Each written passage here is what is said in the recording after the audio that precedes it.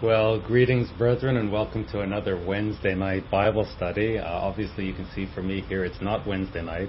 It's actually Wednesday morning. I'm traveling overseas, attending to some personal business. And while I'm away, I thought rather than lose momentum, I'll just go ahead and pre-record these studies. And then, God willing, when I get back towards the end of the month, Pastor Murray and I will be together with you live.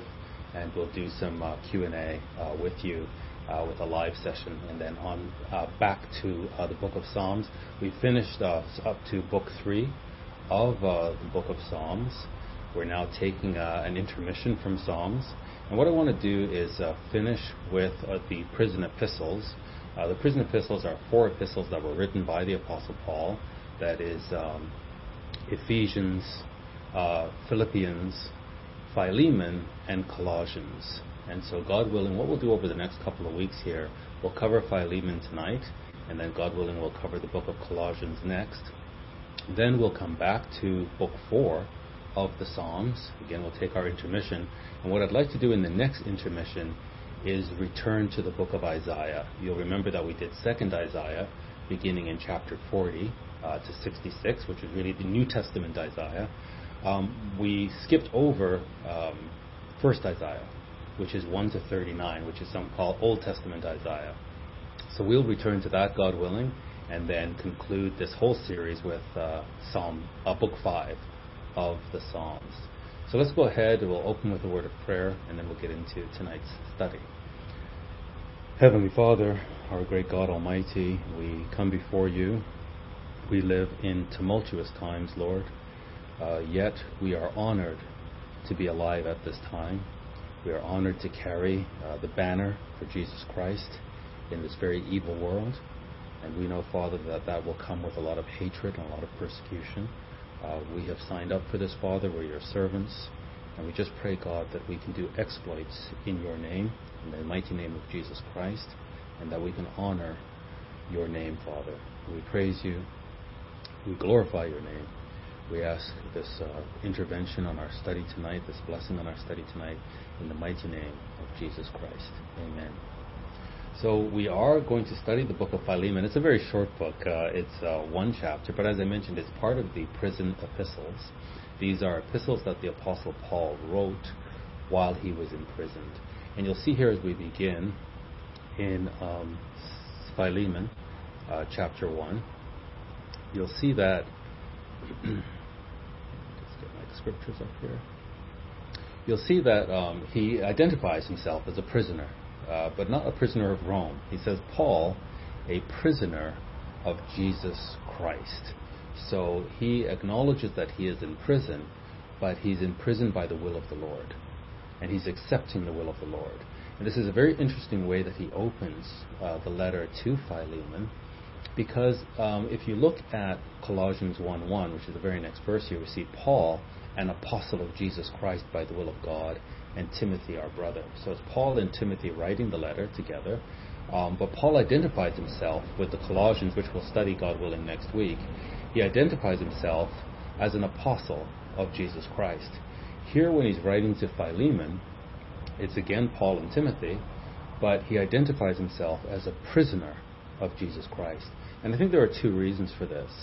Number one is this is a personal appeal to Philemon. There's a situation that Philemon is in that Paul is making a very personal appeal to him to address the situation. And we'll see that as this letter unfolds. And I don't think Paul is trying not to exert any sort of authority here. He's appealing to Philemon. He's requesting Philemon to make this decision. Secondly, I think he's demonstrating to Philemon that we don't always get our own way. That, obviously Paul's will would be to be free, but the Lord's will is that Paul be imprisoned. And then he wrote these 4 epistles from prison, and he was able to convert the Roman guard from prison. And he was able to do many things from prison, including converting Onesimus. So he acknowledges that he's not having his own way. And I think he's demonstrating by example to Philemon, we don't always get our own way. We're seeking the will of the Lord. So he identifies himself as Paul, a prisoner of Jesus Christ, and Timothy, our brother, unto Philemon. our dearly beloved and fellow laborer. They love this man. Philemon is highly regarded, he's well loved, and he's acknowledged as a fellow laborer. That this Christian walk, I think sometimes we get confused, the influence of the traditional Christian world. Sometimes we get confused, and we think that Christianity is about going to services. Instead of we don't go on Sunday, we go on Sabbath. So we attend services on Sabbath, we sing a few hymns, we listen to the preacher, and then we go home. And then we get back to our lives. And we think that that's Christianity. Christianity is about labor. And Paul acknowledges Philemon as a fellow laborer. We are co-workers together in this calling. And that's how we should see ourselves as Christians, that we are working together.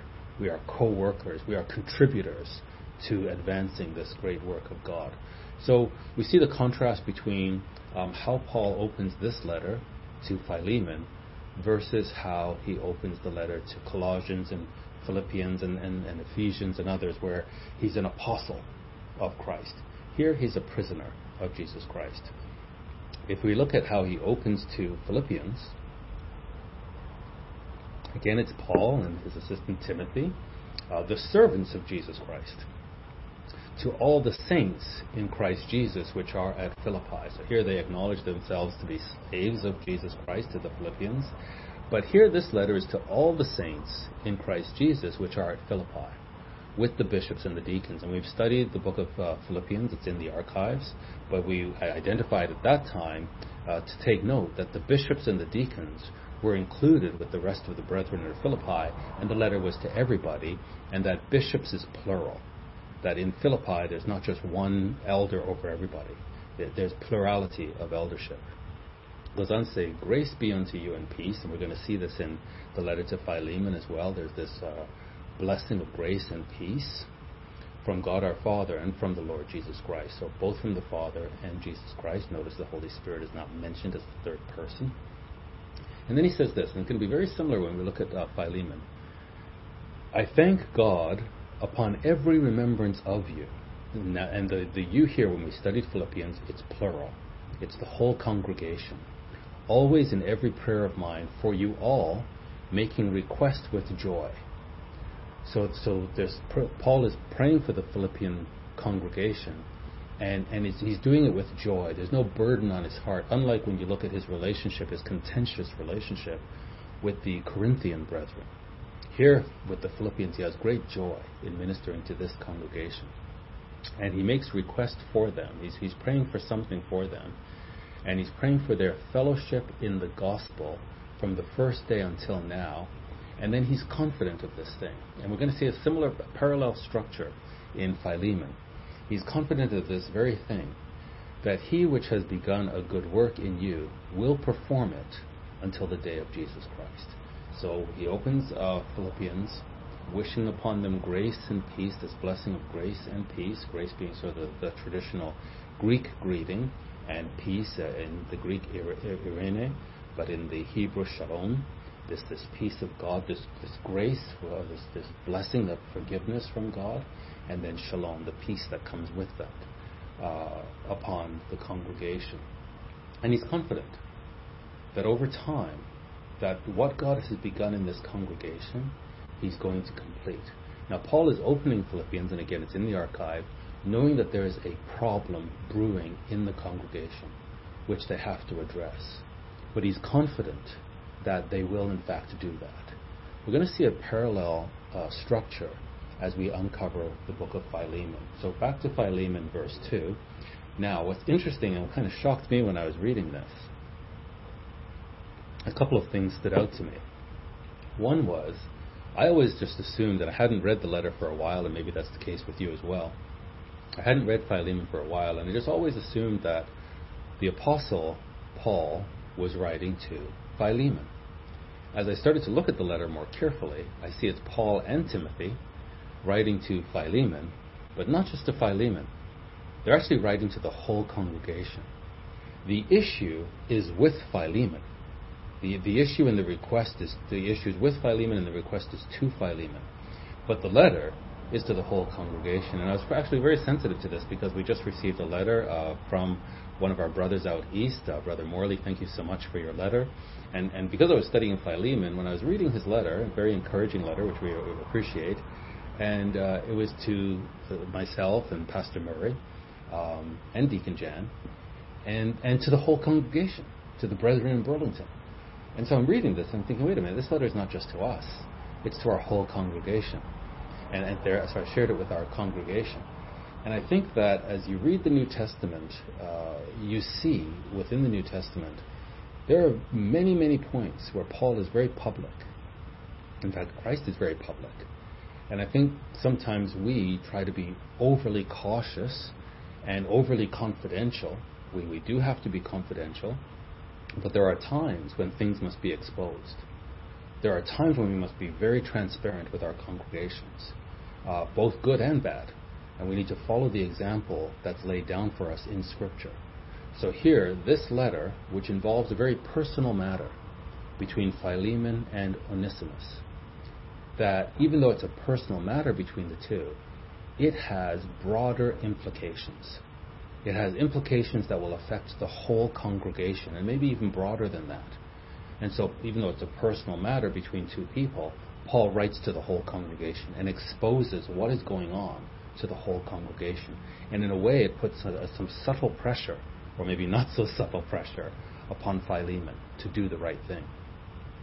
So it's verse 2, it's to Philemon and to our beloved Apphia.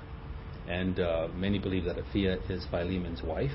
So it's to Philemon, and it seems appropriate or reasonable that it's to his wife as well, and to our beloved Apphia.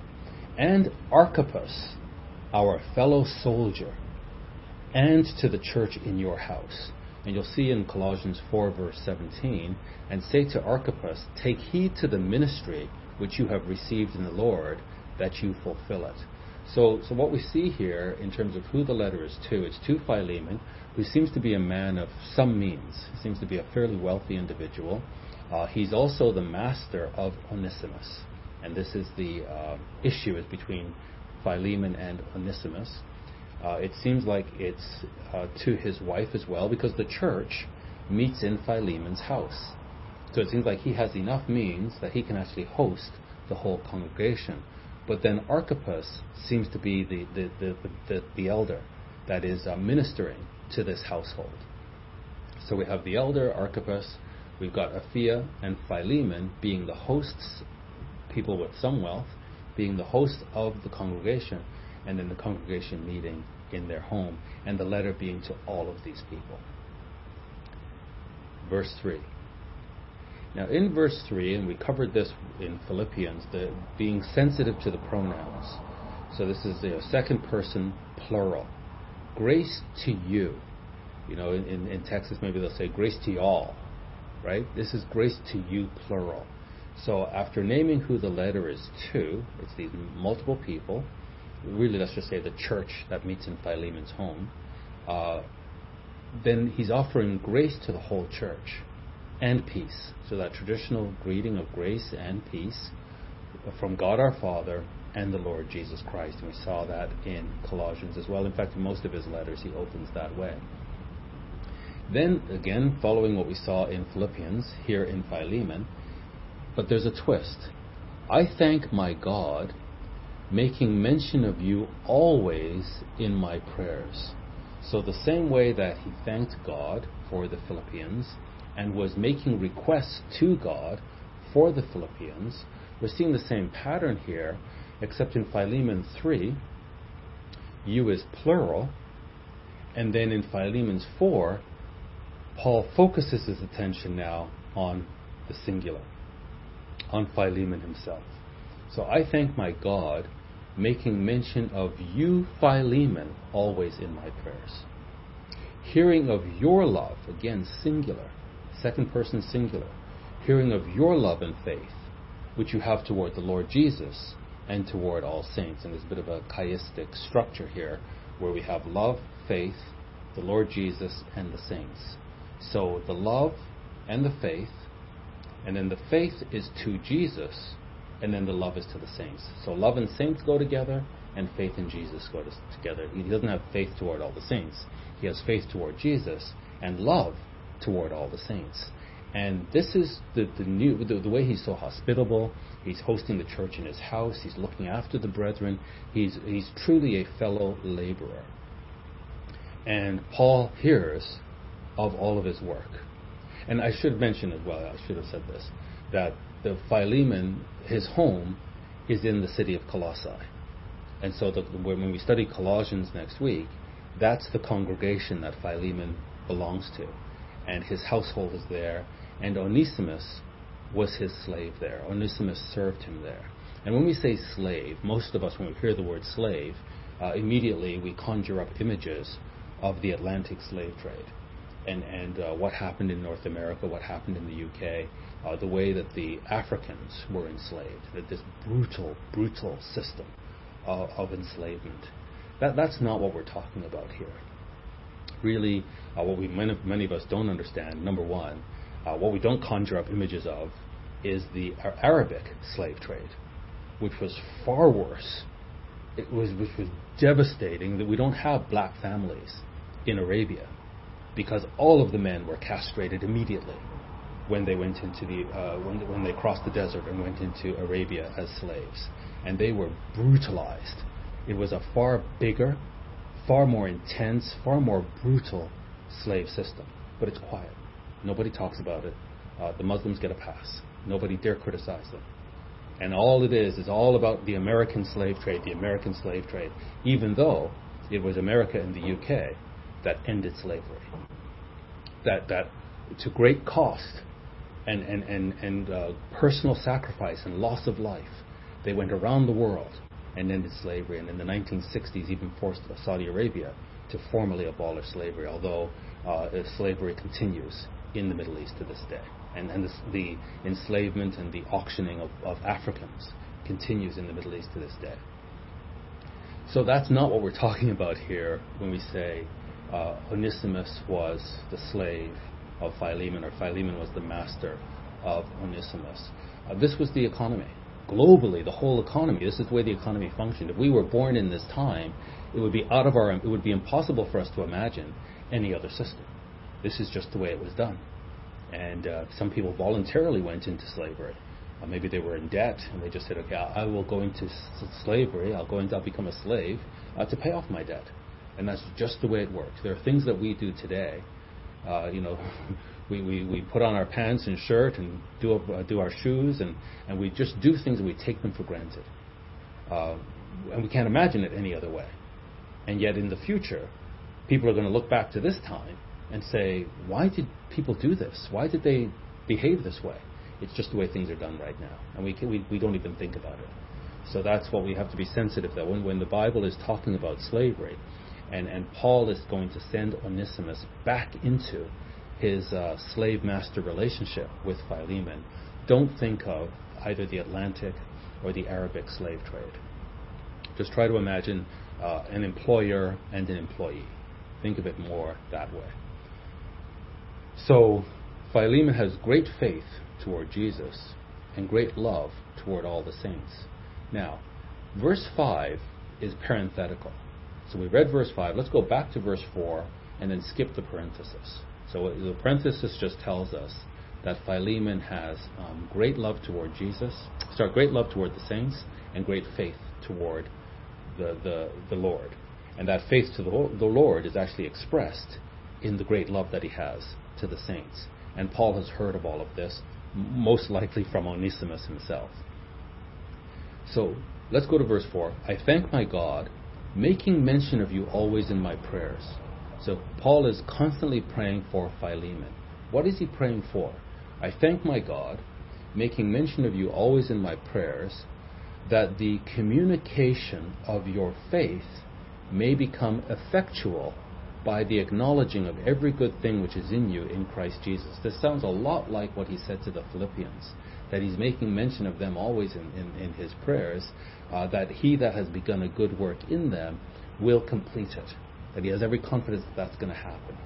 Now, the word communication here is koinonia in the Greek, which is better translated fellowship.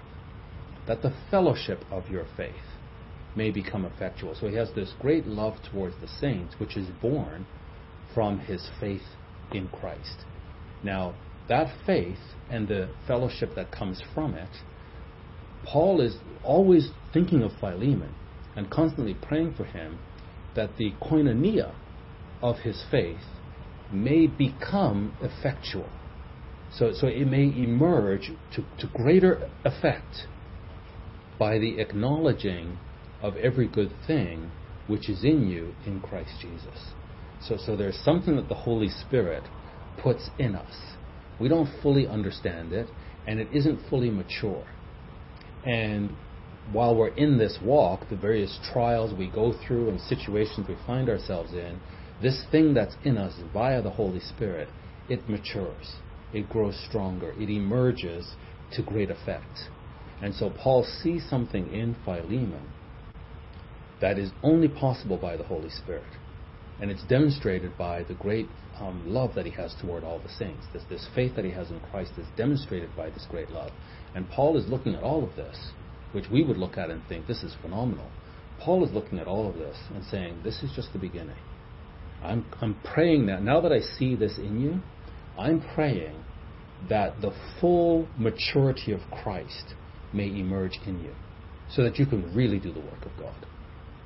That the koinonia of your faith may become effectual by the acknowledging of every good thing which is in you in Christ Jesus. So there's a power in Philemon that is only possible through Jesus Christ.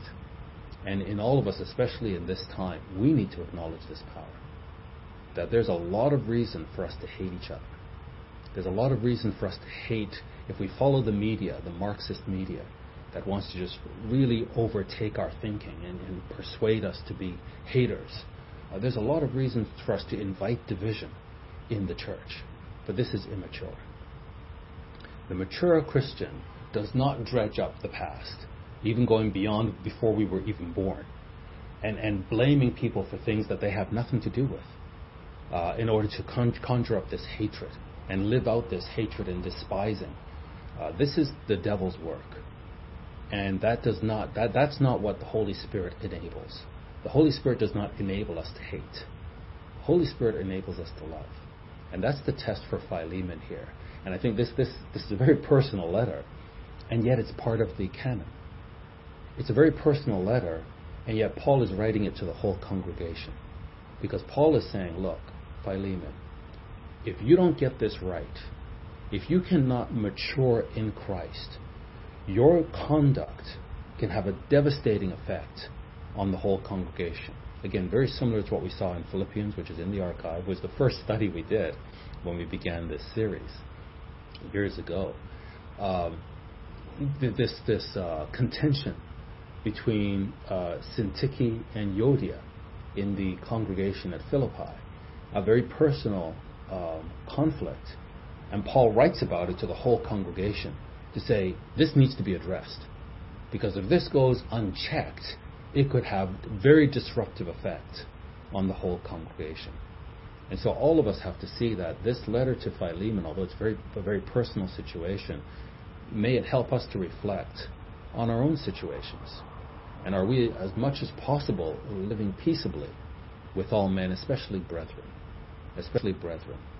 We cannot allow contention in the church, especially not now.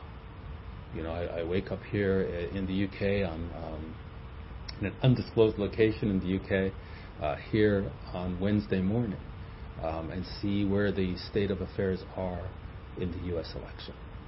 And this is going to be a period of intense turmoil. Blood will be spilled. I can't see I can't see this happening any other way. These people are serious. Power is a very serious thing. And people will do anything if they have given themselves over to power.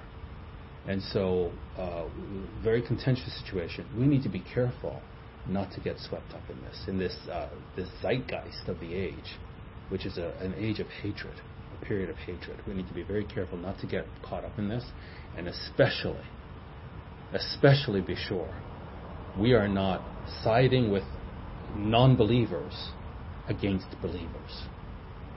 we can't do this. And let us learn from Philemon that he has to acknowledge this gift of the Spirit that's in him, that's going to enable him to mature and grow beyond whatever happened in the past. Verse 7. For we have great joy and consolation in your love. So again, this great love that you have for the brethren, which is demonstrating your faith in Jesus Christ, this is bringing us great joy and comfort. Because the bowels of the saints are refreshed by you, brother. Again, this is, up to verse 3, we were talking, or even verse 4, we were talking to the whole church. Then, I think it was beginning in verse 4. Yes, verse 4. The letter now pivots. And it's now Paul speaking directly and specifically to Philemon, acknowledging this great faith that he has in Christ, and acknowledging how this faith is demonstrated in his love for all the brethren. But then praying that what he sees is this is just early stage Christianity. Praying now that he can actually mature into the full stature of Christ by acknowledging this thing that's in him that's going to enable him to do this. But what he's seen, what Paul has seen, gives Timothy and Paul great joy and comfort in this love that he has to the saints. Because the bowels of the saints are refreshed by you, brother. Meaning that the deepest feelings of the saints are being comforted. So if brethren are under persecution, or they're going without, or they're impoverished, or whatever pain they're experiencing, when they come to Philemon and Aphia, they're looked after. And they're able to have such comfort at the depth of their emotion from Philemon. And Paul is just like this. For Paul and Timothy, this is amazing. This brings them great joy. Because of this evidence of Philemon's faith and great love for the brethren, therefore, though I might be much bold in Christ to command you that which is appropriate, that which is proper, I could do this. So this is a real easy matter for me to solve. I'll just tell you what to do, and you do it. But because of this evidence that I see of your great faith in Christ and your great love for the brethren, even though I could command you to do what's right, yet, for love's sake, I rather beg you. So this great faith you have in Christ, demonstrated by the great love you're showing to the brethren, when I look at that great love, which is evidence of your deep faith, I'm not going to command you. For the sake of that agape love that I see emerging in you, I'd rather beg you than command you. And again, that's why he opened up saying he was a prisoner, not an apostle. Being such a one as Paul the aged, and now also a prisoner of Jesus Christ. So this is a man that is in his final years, an elderly man, and the experience that he has in this walk, and the evidence he sees of this great love that Philemon has for the brethren, the evidence of the Holy Spirit working in Philemon, he'd rather get down on his knees and beg Philemon to do what's right rather than command him to do what's right. And he again reinforces that he's a prisoner of Jesus Christ, that he's unable to move around freely, he can't just have his way. He's accepted his lot according to the will of Christ. And by example, he's hoping that Philemon will grow into this level of maturity. Now, he says for love's sake, for the sake of agape, he'd rather beg. In other words, for the sake of the development and the maturing of agape love in the congregation, he sees it a wiser move. The apostle is looking at the situation and believes it's a wiser move to beg Philemon to do what's right, rather than to command him. Now again, Philemon, we need to read it with an end-time view. Why did this book get canonized? Why is this letter something that we should read in the end time? Well, in Matthew 24 and verse 10, Jesus Christ says, and then, at this time, just ahead of us, or maybe we're in the time now, just emerging now, this beginning of sorrows, and then shall many be offended. In other words, not a few. Many shall be offended. Even though Christ in John 14, 15, 16 warns us ahead of time so that we will not be offended.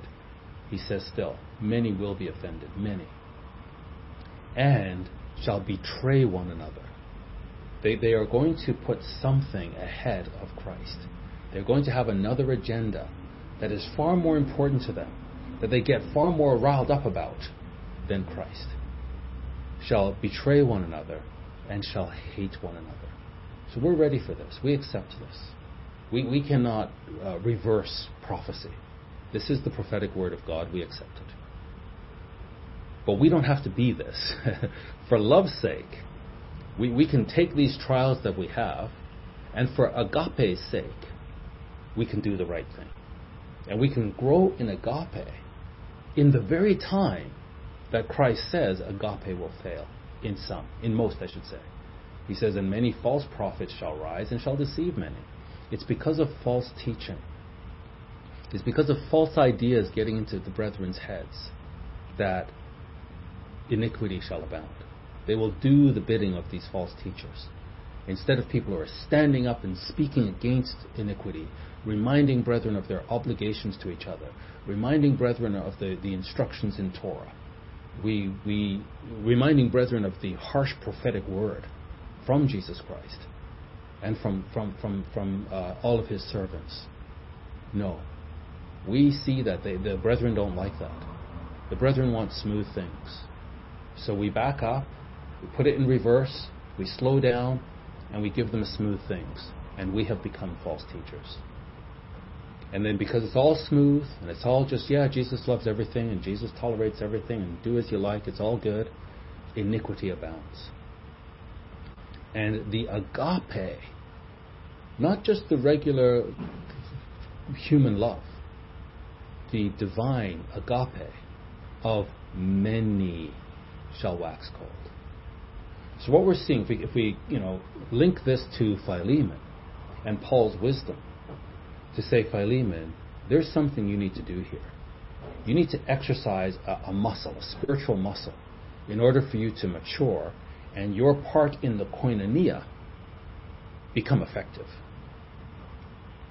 We need to look at this and say, wow, this is how we grow in agape. That we find ourselves in these situations which humanly we can justify. Humanly we can say we have a right to be angry. Humanly we can say we have a right to protest. Humanly we say we have a right to hold a grudge. Okay, that's the human condition.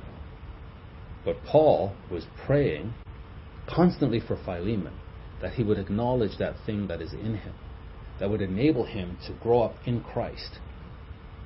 And for agape's sake, rather than command him to do it, he pleaded with him to do it. So we need to exercise and find these situations where for agape's sake we can exercise the right course of action to develop our agape, rather than allow the agape to wax cold, which is the prophetic curse upon the covenant people. Back to Philemon 10. So now we're deep into the letter, and we finally find out what it's about. So verse 10, we finally see, what is this about? I'm begging you, so I could have commanded you, but I'm not. I'm begging you, I beseech you for my son Onesimus, whom I have begotten in my bonds. So this again, we see the power of Paul's acceptance of his imprisonment and just how fruitful he was in this imprisonment. They meant it for him for evil. God meant it for him for good. And so now he's pleading for Onesimus. Onesimus comes from Colossae. He somehow found himself to be with Paul. While he was with Paul, he heard the gospel. So when he was with Philemon in Philemon's home, he was not a Christian. Philemon was a Christian.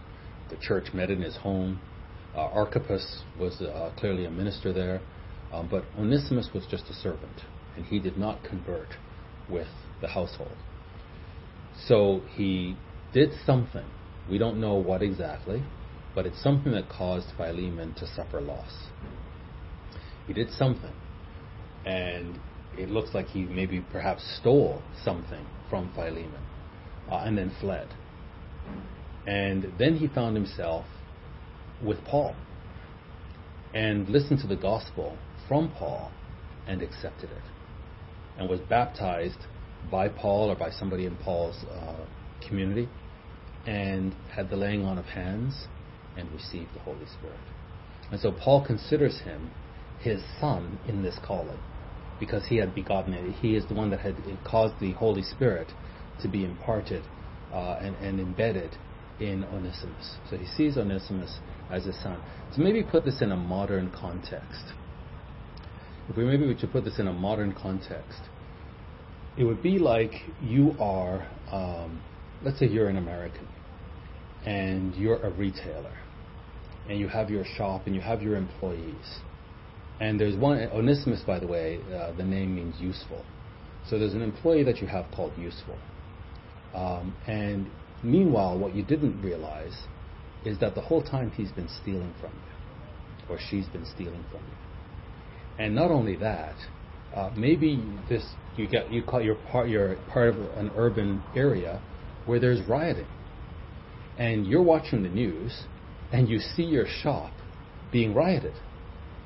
And on the news, you actually see your employee called Useful being one of the rioters, one of the looters, going into your shop and breaking in. So try to off against police officers chanting for justice. No shoot! But on the periphery, opportunism. So what we've been seeing for the past couple of hours here is this standoff and skirmish between police and these protesters. And what you're seeing right now is police squeezing the protesters. They've actually surrounded us. They're coming in from all angles. They're trying to put this out. We have seen a significant amount of looting. With demonstrators and riot police facing off in the center of town, looters struck. This auto parts center nearly picked clean. Another store looted, people going in, people coming out with arms full of goods, and police nowhere in sight. Looters scampering down the street with arms full. A countywide daytime curfew seemingly ignored. As darkness fell, police arriving, lining up and zip tying suspected looters and... So try to put yourself, maybe you're O'Reilly, and you have this retail auto parts shop, and you're watching the news and you see your own employee on the news, and then maybe they run off, and you have suffered great loss. And yes, you can claim insurance, but there's I forget what they call that first part that you have to pay, a deductible. So there's a deductible. Maybe it's significant, and you have to dip into your savings to cover the deductible. And then, the insurance, maybe they cancel you. They don't want to cover you anymore. Or maybe they say they don't cover rioting and looting. You're on your own. And all your life savings went into this. So you've suffered significant loss. And your employee runs off. And then you get a letter from a minister in the church saying, you need to re-employ Useful. Which you call him useless. He was harmful. Not useful, harmful. And now you're being asked to take him back. So maybe put yourself in that mindset. And this is now the situation that Philemon is in, where this person who harmed him and ran off, Paul is now writing to him and begging him, saying that Onesimus has been converted. Onesimus is now a Christian. And maybe you're suspicious about that, but Paul is interceding for Onesimus. And I think Paul would be very sensitive to the need for intercession, because he himself needed it. You remember when we studied the book of Acts, which is also in the archive, Acts 9:27, how Barnabas took Paul and brought him to the apostles and declared unto them how he had seen the Lord in the way, and that he had spoken to him, and how he had preached boldly at Damascus in the name of Jesus. So Barnabas interceded for the apostle Paul. And that's how Paul's ministry began, and his acceptance among the Christian community began when he had such a horrible track record. And so he would be very much sensitive to the need for intercession. Here in Philemon 11 then, he goes back and, let me get my scriptures up. In Philemon, he goes back to this need for Philemon to forgive Onesimus. And he says, yes, which in time past was to you unprofitable. So Onesimus means useful. And he says, yes, in the past he was useless. But now he's profitable to me. Now he's useful to me. now that he's converted, now that he has the Holy Spirit, he has been extremely profitable to me and to you. You don't realize it yet, but you are receiving spiritual blessings as a result of the work that Onesimus is now doing. Whom I have sent again. So it appears that Onesimus himself is the courier. So Paul writes this letter, gives it to Onesimus, says to Onesimus, you need to go back to your master. He is rightfully, he's your master. You need to go back to him. That's the situation. You're his slave. You need to go back to him. And again, when we say his slave, don't think of the Atlantic or the Arabic slave trade. Just think of the economic system within the Roman Empire, within the whole world at the time, and which has been throughout most of man's history. Whom I have sent again, so I've sent him back to you. And so Onesimus has the letter. He's giving this letter to Philemon, but the letter is to the whole church. And so there Onesimus is with Philemon, Paul having sent him, whom I have sent again. You therefore receive him. Receive him. That is my own bowels. That the depth of love that I have for this man, I cannot express to you how much I love Onesimus and how helpful he has been in this ministry. And I'm sending him back to you. Receive him as someone who has the depth of my affection, whom I would have retained with me. So I did not want to send him back. If I had my own way, I would keep him here with me, whom I would have retained with me, that in place of you, he might have ministered unto me in the bonds of the gospel. So I'm being imprisoned because of preaching the gospel. Onesimus has been an extreme blessing to me. Like, I can't believe it. He's been a gift from heaven, literally. This man came, he was converted, I prayed over him to receive the Holy Spirit, he received the Holy Spirit, and it was like catching fire. And he has been incredible. He's been incredibly useful to me, and this has been a blessing to you, because he's your servant, and I've been praying these blessings upon you, and I don't want to see him go. And so it breaks my heart. It's like somebody tearing him from my heart to send him to you. So I want you to receive him as someone that I have incredible depth of affection for, who I wanted to keep with me, that he might minister to me, because you're unable to minister to me here in my imprisonment. But without your mind, or without your consent, would I do nothing.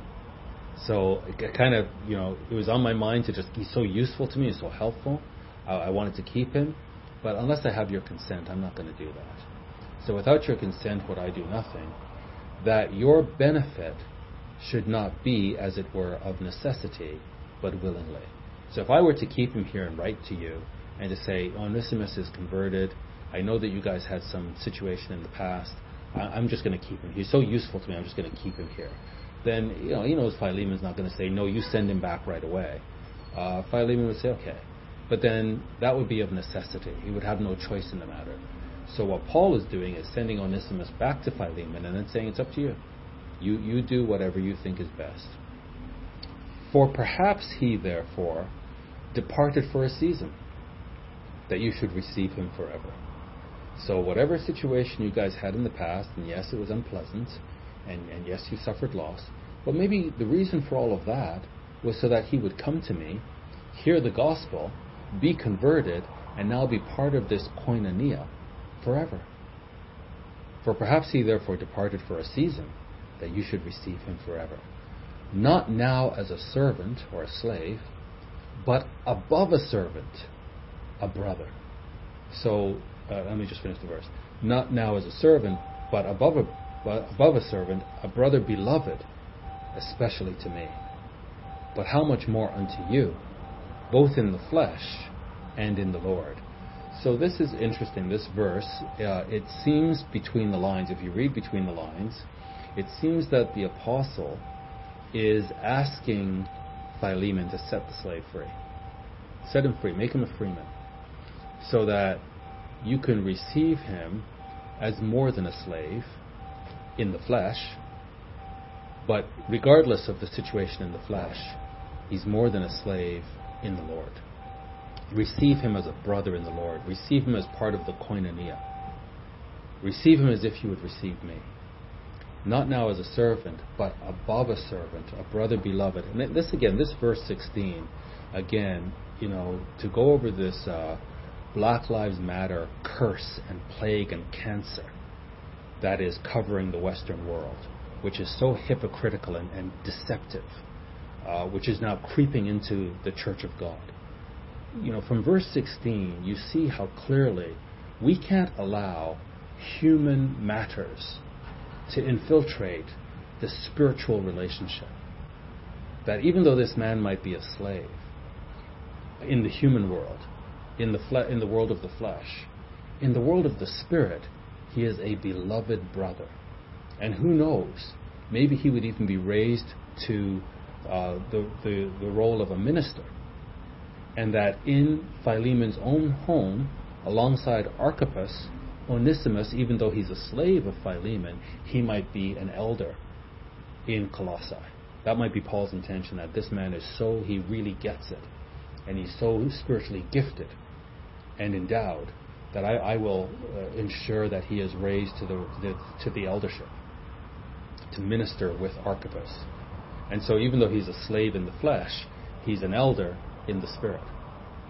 And this is how we have to see things and how we have to see brethren. It can't be that we're looking at brethren and looking at the color of their skin, looking at brethren and holding them accountable for things that they had nothing to do with. This is the cancer of Marxism, and we have to be inoculated from this. And verse 16 shows how on the human level he's a slave, but let's remove the flesh and think of on the spiritual level and receive him above a servant, a brother beloved. That's who he is. As Paul says, especially to me, but how much more to you, both in the flesh and in the Lord. So he went from being the name useful to being useless, and Paul is saying, no, he's really, really useful now. If you count me, therefore, a partner, receive him as myself. If you see me as part of the koinonia, if you count me as part of the Christian fellowship, then receive Onesimus the way you'd receive me. Which makes sense. If he's part of the fellowship, he's part of the body. When Paul wrote to the Romans in 12:4, he said, "For as we have many members in one body," it's one body, "and all members have not the same office, so we, being many, are one body in Christ, and every one members one of another." So if you count me a member of the body, and the way that you would receive me as a member of the body, we are members of the same body, you need to receive Onesimus the exact same way. Maybe he's even gifted the same way as Paul. So whatever part of the body Paul functions in, whatever member of the body he is, that Onesimus is the same part of that body, the same type of member. So receive him the way you'd receive me.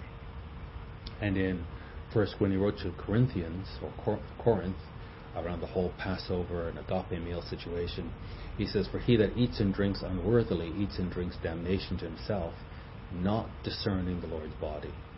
And this is now the test for Philemon. Can you discern the Lord's body? Can you see a difference between the flesh and the spirit? Can you see Onesimus in the spirit and discern that he's part of the Lord's body, and the same part of the body perhaps as I am? Back to Philemon. Now, actually, when I read the next couple of verses, I actually laughed out loud. I actually burst into laughter. Just the craft of this letter.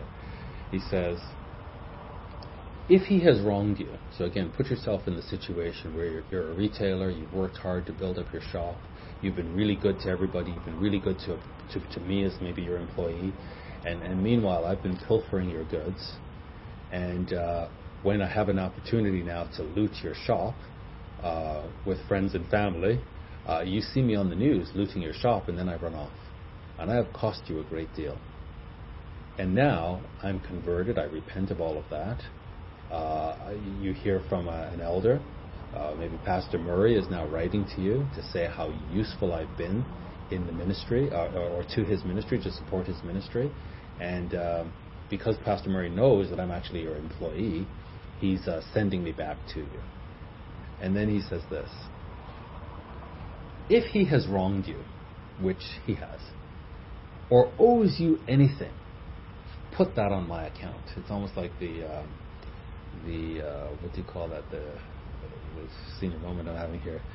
I can't remember the Jesus Christ in the Gospels there, when the person is next to dead and everybody's passing by and not paying any attention, and one man stops and looks after him, and just binds up his wounds and everything, and gets accommodation for him, and says, if he owes anything else, here's some money to look after him. If anything else is owed, put it on my account. I'll look after it. And so Paul is saying the same thing. If he has wronged you or owes you anything, put that on my account. Now, this is the verse that made me laugh out loud. I, Paul, have written it with my own hand. I will repay it.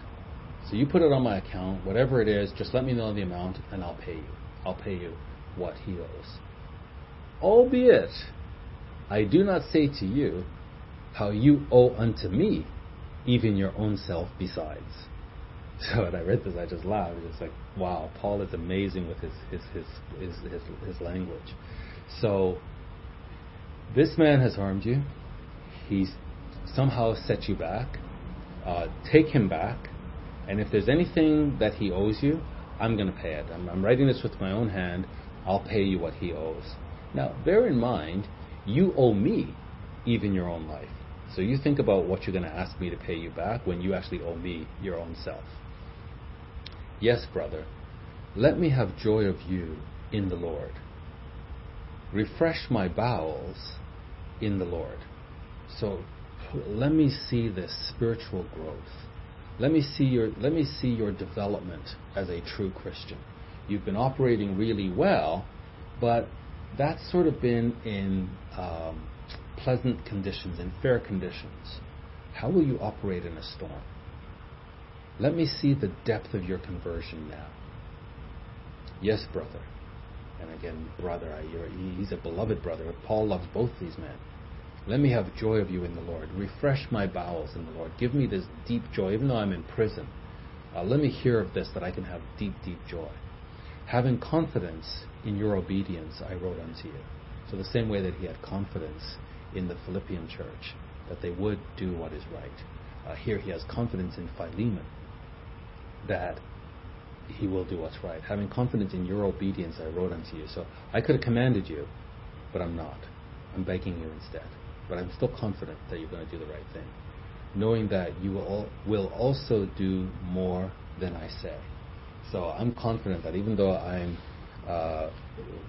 saying this, I just remember what I was trying to say earlier, the Good Samaritan, the story of the Good Samaritan, where put it on my account if there's anything else owing. Having confidence in your obedience, I wrote unto you, knowing that you will also do more than I say. So this is really, really good. So Paul really sees the depth of conversion of this man. It's a very difficult situation. Paul is confident not only he's going to do what he's asking, he's going to go beyond. Then he goes on to say, but withal prepare me also a lodging, for I trust that through your prayers I shall be given unto you. So I want you to receive Onesimus back, prepare a lodging for him, take him back in your household, but prepare for me too. Because I believe that through your prayers and the prayers of the brethren, I'm going to be released, that this imprisonment is not unto death for me. I'm going to be released, and when I'm released, I'm going to come and visit you.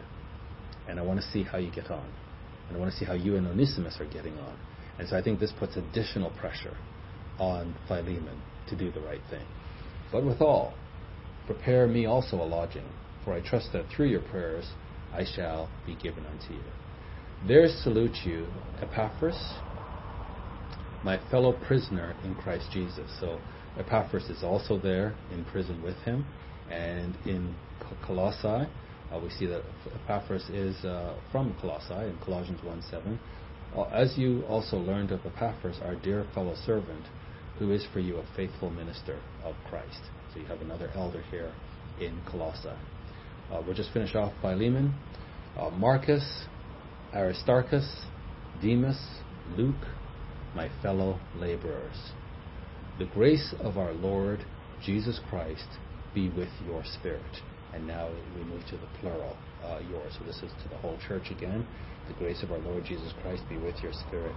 Amen. So that is the book of Philemon. A wonderful little letter, one chapter letter, 25 verses, and yet it packs a punch. And we've got to ask ourselves, why is it included in the canon if it's such a personal matter? And why should we care about it, those upon whom the ends of the world have come? And I think what we can see very clearly is the significant role of agape in the Christian life. And that there's agape expressed in fair conditions, but agape is not really developed and matured unless it's exercised in very, very difficult circumstances, where most humans would fail. Most mortals would fail and would hate one another. Here, with the power of the Holy Spirit, we can rise above petty human situations and stay in the koinonia. And the koinonia, think of a partnership. If you think of a legal firm or an accounting firm, where let's say there's 100 partners, and every one of them has equity in the firm. There's 100 lawyers or 100 accountants, but they're all partners, and they all have equity in the firm, and they all care about the outcomes of the firm because they're owners. That's what this koinonia is like. It's a purposeful fellowship, that we are partners together, and we have equity in this venture. And it's in this koinonia that agape must be exercised. It's in this koinonia. Without agape, there is such disruption.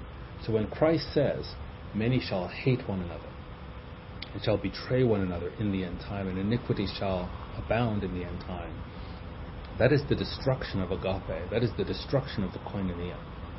But there's always a remnant. There's always a faithful remnant.